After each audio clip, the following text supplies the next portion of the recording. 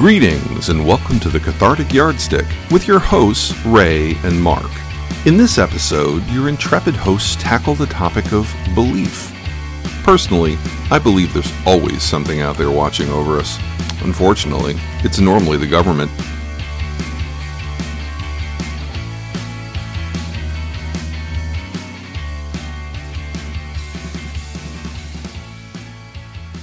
Let's do it. All right. Welcome to the Cathartic Yardstick Podcast and a special session in the podcast lounge where, once again, we're joined by Mike, Professor Mike. Hey, Mike. Hello, Ray. And, hi, Mike. Hey, Marky. And also joining us is, as usual, is Mark down in Virginia. How you doing, Mark? I am doing fine here. All right. Today's topic is belief. And it's belief? Belief. Oh, shoot. I had it wrong. I thought this was rock and roll history again. No. I think we covered that pretty thoroughly last time. I'll give you $1 if you can work in Paul Revere and the Raiders. I believe in them. All right. So I'm going to just keep getting harder to find. I'm going to... See, you did it. You did it. Cigar box. I'm going to start by asking a long and impossibly complex question. Okay? Humans have a propensity to believe, to adhere to concepts and thoughts that are not supported by any tangible evidence. So the question is there some evolutionary advantage to this? Is it the result of a mystic experience? Is it part of the collective unconsciousness? Despite ways of opposing philosophies like logical positivism, empiricism, and materialism, belief persists. The question is, why? You're looking at me. I'm looking at you. Well, I suppose you could really turn to people of the kind like Houston Smith or Joseph Campbell, who would talk about how we have always mythologized, and I mean myth in the proper sense of truth, not fairy tale, but the drawings on cave walls have always been evidence of that. It's archetypal, and that eons ago, a bunch of men sat outside a cave in the Midian desert and stared up at the sky and said, how is it that we can have a concept called eternity when everything in our lives is temporally bound, et cetera? And someone else would say, how come your kid died and mine didn't? You're a good dude. It's not fair. So we have this concept of justice. Where do we get that, et cetera? And then another one said, we come from some other place, and we carry within us the seeds of these memories. And the poet among them wrote the Garden of Eden story, So I think it's part of who we are. I don't think it's so much belief without evidence, because that's more of a post-Enlightenment rational way of understanding the concept of faith, which predates the Enlightenment. Mm-hmm. It goes back to the very beginning. It's who we are, right? At our most fundamental. Yeah, you mentioned archetypes. I mean that's right. Ties right into Jung's collective unconscious, which that's was right. Great book. Archetypes and instincts. So is it just something learned, just a social thing, or is it the response to a sense of there's something beyond us? Where is it coming from? I think in part, I agree with you. I think belief comes naturally. It's the default state of the mind. It's really the disbelief that takes more effort than belief. And so I was just noodling around looking at different articles. But, I ran into the idea that young children are quick to believe, suggesting that the ability to doubt and reject requires more experience and mental resources than acceptance. It's fatigued or distracted people that are more susceptible to persuasion. And even in testing, when you're measuring people's brain activity, you ask them about something they believe, and there's a certain degree of activity, but you ask them to problem solve, something they doubt. there's significantly more brain activity when they do that. So I think there's some thinking that it does tie back to to our ancient DNA, when the uncritical acceptance of incoming information was really a good advantage. If the leaves are rustling, even though you don't know there's a predator behind you, probably the people who believed there were a predator behind them were probably the ones who lived and reproduced. So it's intake, but it's more than intake. It's really a two-stage process of receiving incoming information and then going through a process where you end up with a feeling of rightness. And that's when you end up with a belief being formed. Yeah, I think it's always good to remember, too, that in really all faith traditions, but I'm thinking mainly of Christianity, but it's true with all faith traditions that faith means trust. And the Greek word in the Christian New Testament, pistis, literally means trust, but it meant it in the same way that we mean trust today. Like, do you know that, Mark and I have had this conversation, do you know that your children are safe right now? You say, well, yeah, because one of them's working. No, you don't know that they are.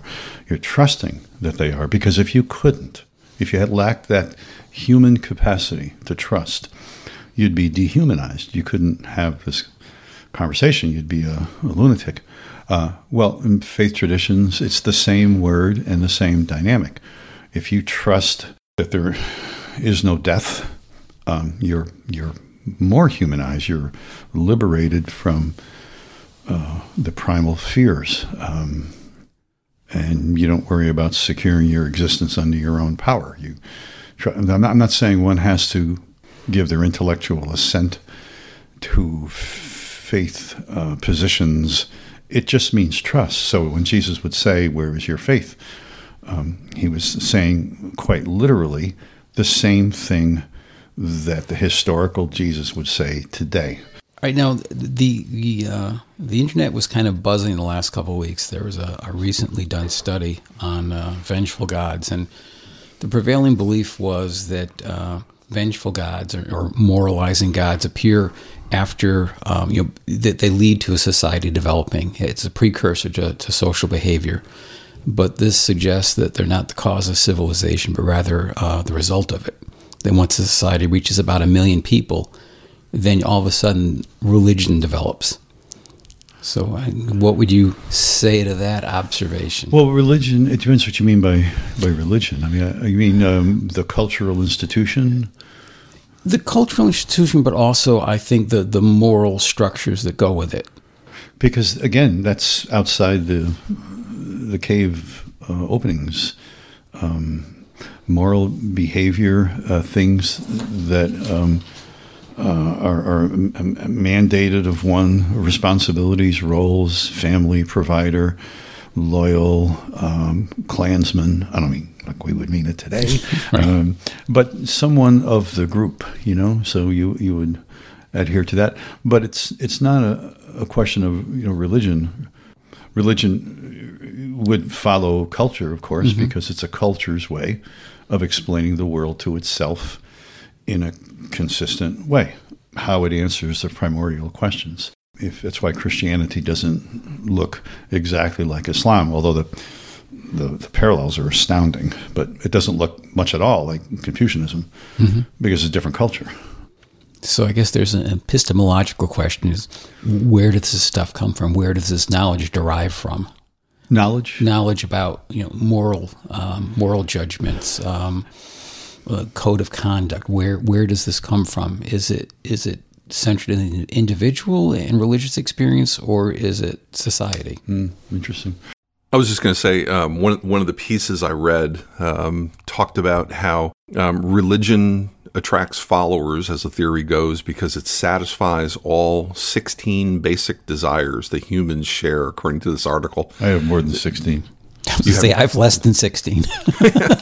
I have 412. Now, it's, according to the article, it said it's not just about, fear of death. Religion couldn't achieve mass acceptance if it only fulfilled one or two basic desires. But what they did was they surveyed over 100,000 people And they found that there's 16 basic desires that we all share: acceptance, curiosity, eating, family, honor, idealism, independence, order, physical activity, power, romance, saving, social contact, status, tranquility, and vengeance.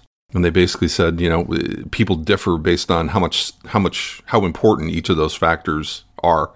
But they basically said religion hits on all thrusters for everybody. It's just a matter of which ones have more emphasis.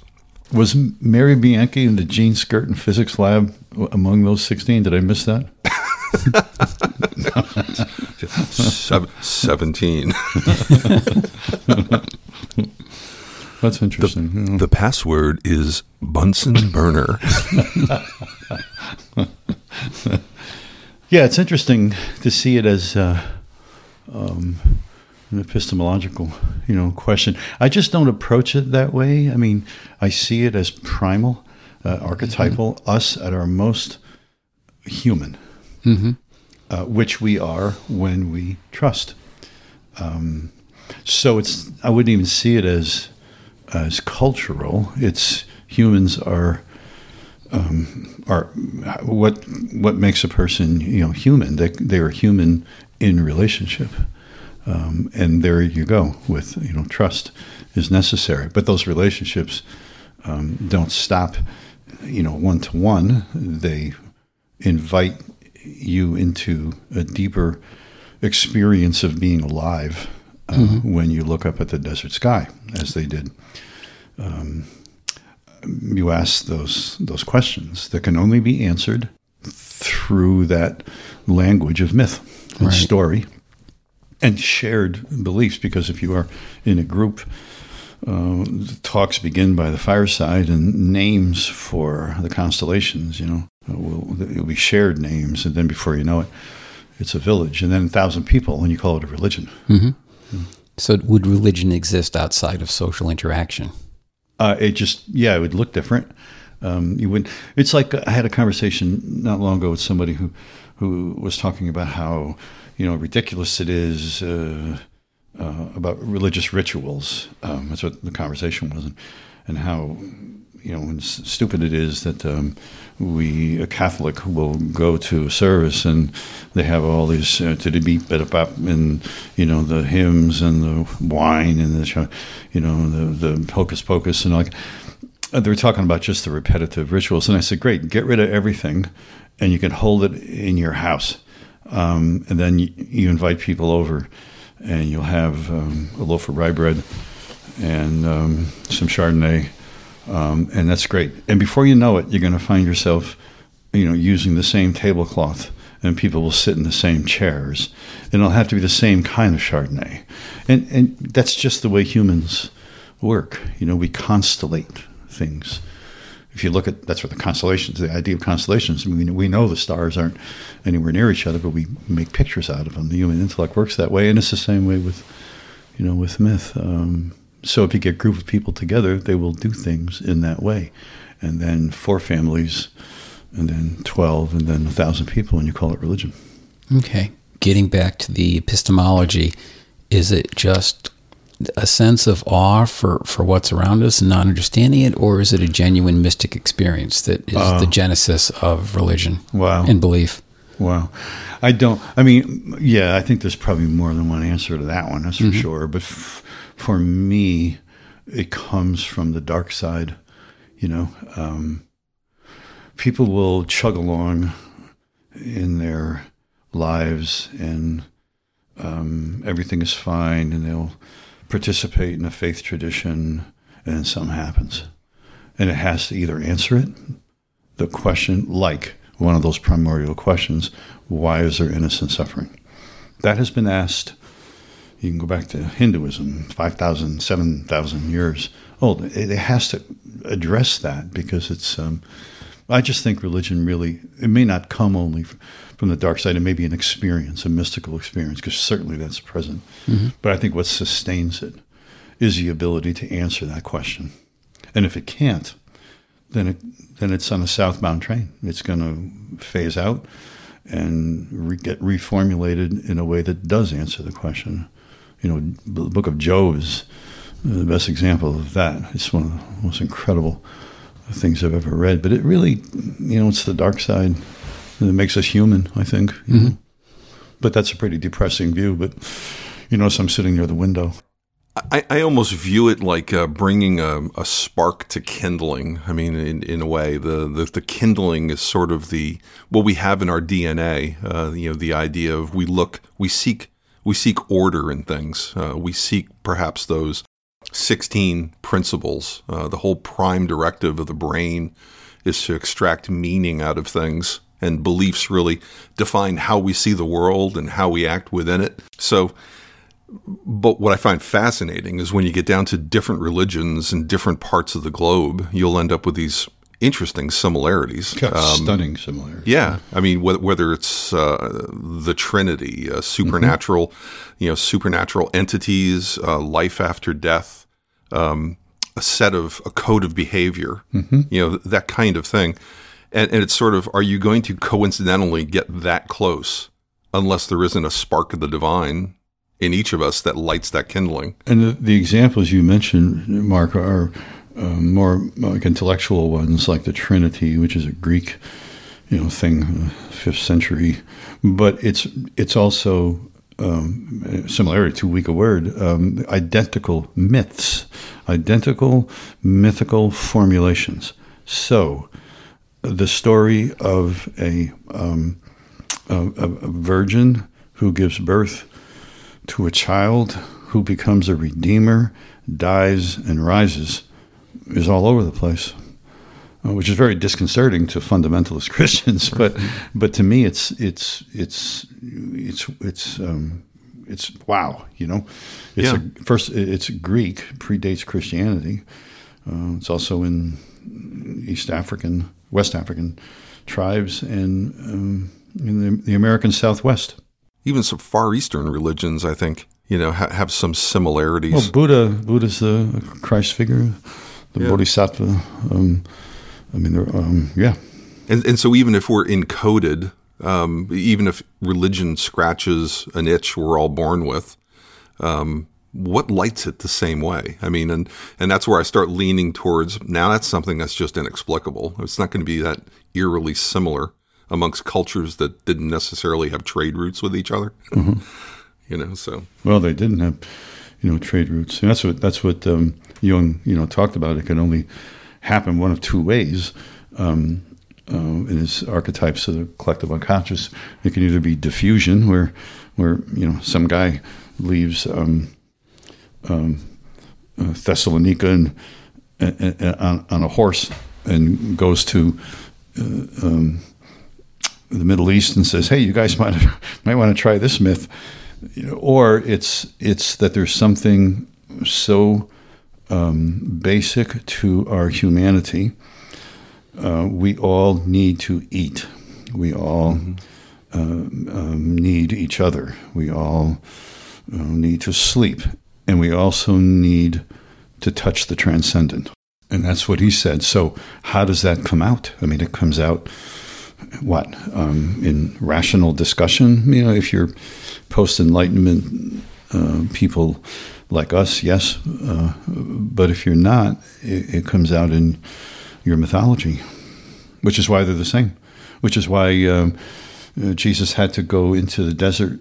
Buddha, who was a Hindu, left and went the great going forth. He left the palace walls and this is all over. Leaving Muhammad went into the cave, got his revelation. Moses climbed Sinai. It's all the same. And I think one thing that makes it so challenging in some of the reading I was doing too is the idea that it's almost like you're on an intellectual and spiritual balance beam, in the sense that if belief comes from the combination of incoming information and also your gut reaction, your internal feeling of rightness, you're going to depend on two things. One is your senses. If your senses are off, like you have no memory, if your car keys keep moving, you may believe space aliens are moving it because you don't remember that you moved them, And also the sense of your rightness is very much a cultural thing too, your cultural identity. What group do you hang with? And so it's very interesting. It's almost one of those deals where you're probably on the right path to keep your horizons open and be open to new things, because you start closing off the transcendent, and that's probably a bad idea. Yeah, and it always changes as you get older. In the same way, like a work of art doesn't look the same or sound the same if it's music when you're 70 as it did when you were 30. It didn't change, you did, and you have to make it make sense to you, or it doesn't speak anymore. But like Ray was talking about, the mystical experience, that's something we didn't talk about, but that's also foundational. Joseph Campbell used to say that what we want is not what we think we do. What we want is an experience of being alive, and that's what that's about, the mystical experience. So all that's real too. I can't relate to it. Well, I'm thinking of a joke now, but I won't go there. I can't relate to it, but those things are real and in all faith traditions as well. That's why I don't scoff at the Padre Pio stories and Catholicism. I can't. I don't get it. I don't know, but I'm not going to piss on it. I mean, it's pretty old stuff, right? Pretty basic. Yeah.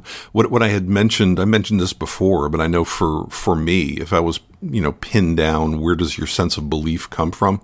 If I drilled right down, about the only thing I could explain is the sense that I've never felt that I'm alone.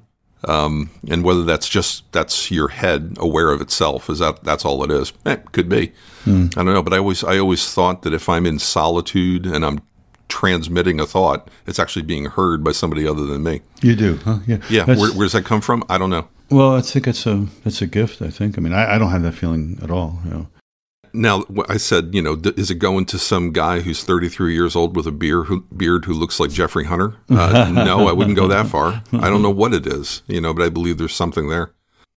Yeah, mine goes to a guy who's 33 years old who has a beer. A beer. Wow, that killed the conversation. Wow, that was a pause. Right. We're waiting for Ray. We can edit these things out. It's not live radio, I believe that, despite proof otherwise, that there are people listening to this right now somewhere. This is going out live. Well, the NSA is probably listening in. Yeah, I think it's on FISA warrant on us.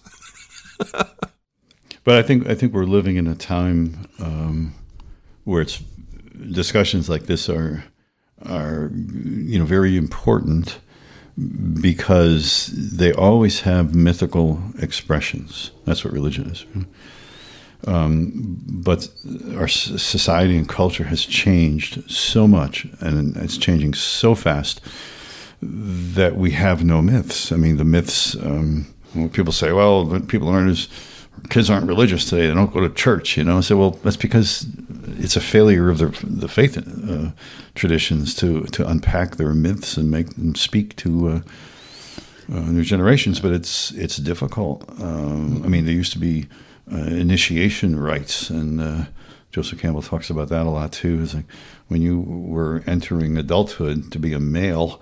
I mean, if you're a woman, it's your period, so it's kind of unmistakable. If you're a man, it's like they drag you off into a cave, and that's where most cave drawings really are about, the adolescent into adulthood initiation rites that relate to that. And when you come out of that thing, you ain't the same. I mean, you have teeth missing, and now the bishop gives you that perfunctory slap, in the face. It just doesn't work, and so it doesn't. So somebody asked Joseph Campbell one time, it was Bill Morris, I think, in those famous interviews. He said, what are the consequences of not having myths? And he said, read the paper. We're coming apart. We're coming unglued. And I think there's truth in that. But, if humans will survive, come back again in some form. Well, we're going through a phase, I think, of kind of a new mythology. There's all the New Age stuff. Mm-hmm. There's, the internet memes. People are searching. Yeah. So, in a vacuum, people will invent their own myths. Well, right now, science is kind of like the new religion. And by that, I mean that, the modern way of looking at reality is that it's all explicable scientifically, and people see science in a linear way. We didn't know anything, then we knew a little, now we know a lot, and then we're really going to know. Tacit implication is all things are knowable. And there's a great book that I read. I wish I could understand it. I had like 4 dictionaries. And the guy's an astrophysicist at Dartmouth, Marcelo Gleiser. He wrote a book called The Island of Knowledge. And this is a guy who really gets it. He said that we have this false linear concept of science when it's really an island. Here's a better metaphor. He said, science, I'm going like this with my hands, which is really helpful to anybody who's listening. But knowledge is an island, and it sits in a sea of mystery. So the way to understand science and the acquisition of knowledge is the larger, you got to picture this, listeners, the larger the island of knowledge, the longer the shoreline of wonder. So that's the way it is. So even science will never answer the questions that are the province of religion. And all things are not knowable. They're just factoids. That's interesting. Yeah. And I'm thinking to myself we've also lost our old sense of community as well, where the church played a huge role. So society is just changing tremendously quickly. Yeah. It's probably just going to be, the dust is going to be in the air for quite some time, probably. You see that in the architecture, when steeples used to be the tallest things in a community, then it became governmental structures, castles, and then it became commerce, and so, it's changed. The role of religion has really lost its place because we're lost. I think. So did it lose its place because it became not relevant, didn't keep up with the times, or did people change? Its myths stopped working. I don't think before the Enlightenment, I think we sell those people short as these naive pre-Enlightenment. If you walked into a library before Kant, it wasn't divided fiction, nonfiction. Truth was taught by story.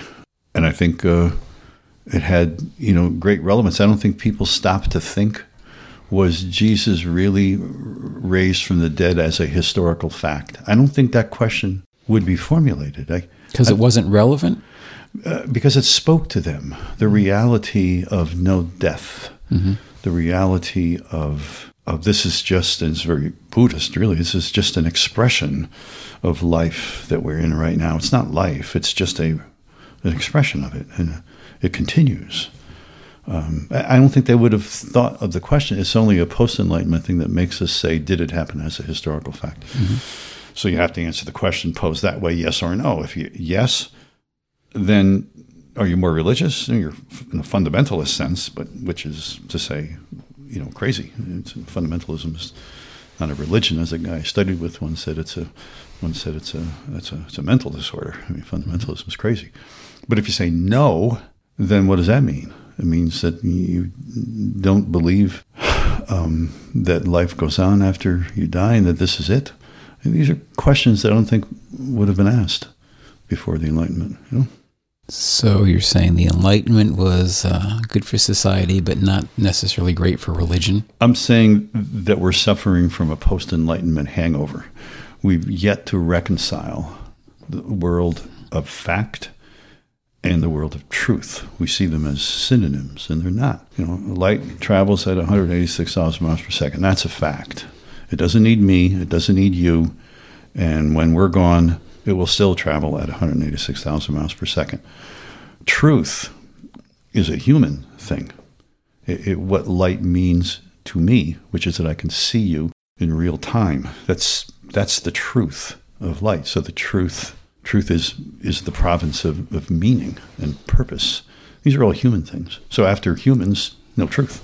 So we've eaten the forbidden fruit and we're dealing with the consequences. Yeah, we've eaten, which is a great myth, isn't it? Mm-hmm. Because that's what we've done. We've eaten of the knowledge of the tree, of the fruit, the tree of whatever it is, of good and evil. Evil. Yeah. But, before that, in the garden, there was no binary anything. I mean, there was no good, evil. God walked among, nobody knew they were naked. There was no male, female. I mean, it's only after you eat of the tree of the knowledge of good and evil, if I got it right this time, yep, everything broke out in binary form. And that's where we live, on the east of Eden. So that replicated itself in the Enlightenment, again, with the physical and the non-physical, the real and the believed. They came separate. Yeah. The world of facticity, the whole foundation of the country, they're children of the Enlightenment. Jefferson and people that said we don't need the church. Not that they weren't believers. We don't need kings and queens, and we don't need the church. We can do it ourselves, we the people. So that's our provenance right there. But it's all post-Enlightenment. And we've yet to reconcile the other world. We see the pre-Enlightenment world and the world of faith as, believe in fairy tales. That's out on the street, and that's how it's regarded. But it's a distorted understanding of what faith really is. It's very rational. It makes sense. You can read the Christian New Testament or the Quran, anything, and it makes perfect sense, properly understood. Now, whether you give your trust to it, that's another story. That's always a choice. Right. So contemporary society, post-Enlightenment, there's a piece missing from it. But we still have those beliefs, those experiences, and we have no place to put them. The thing that will never go away are the questions. Are we alone? Mark says we're not, and makes me jealous. I mean, that's good that you know that. I mean, you feel that. Are we alone? What happens when we die? Why is there innocent suffering? What is good? Why is anything? Yeah. Non-existence makes much more sense than existence, at least from our framework. Especially when you're my age. Well, remember, we've probably always had this struggle because once upon a time we had tall steeples, which was a representative of our faith. But we also put lightning rods on top, which is kind of a lack of conviction. You've been listening to the Cathartic Yardstick Podcast, where I believe that we are more than mere blobs of self-aware protoplasm clinging to a rock hurtling through space. You're all different! Yes! We're all different! I'm not.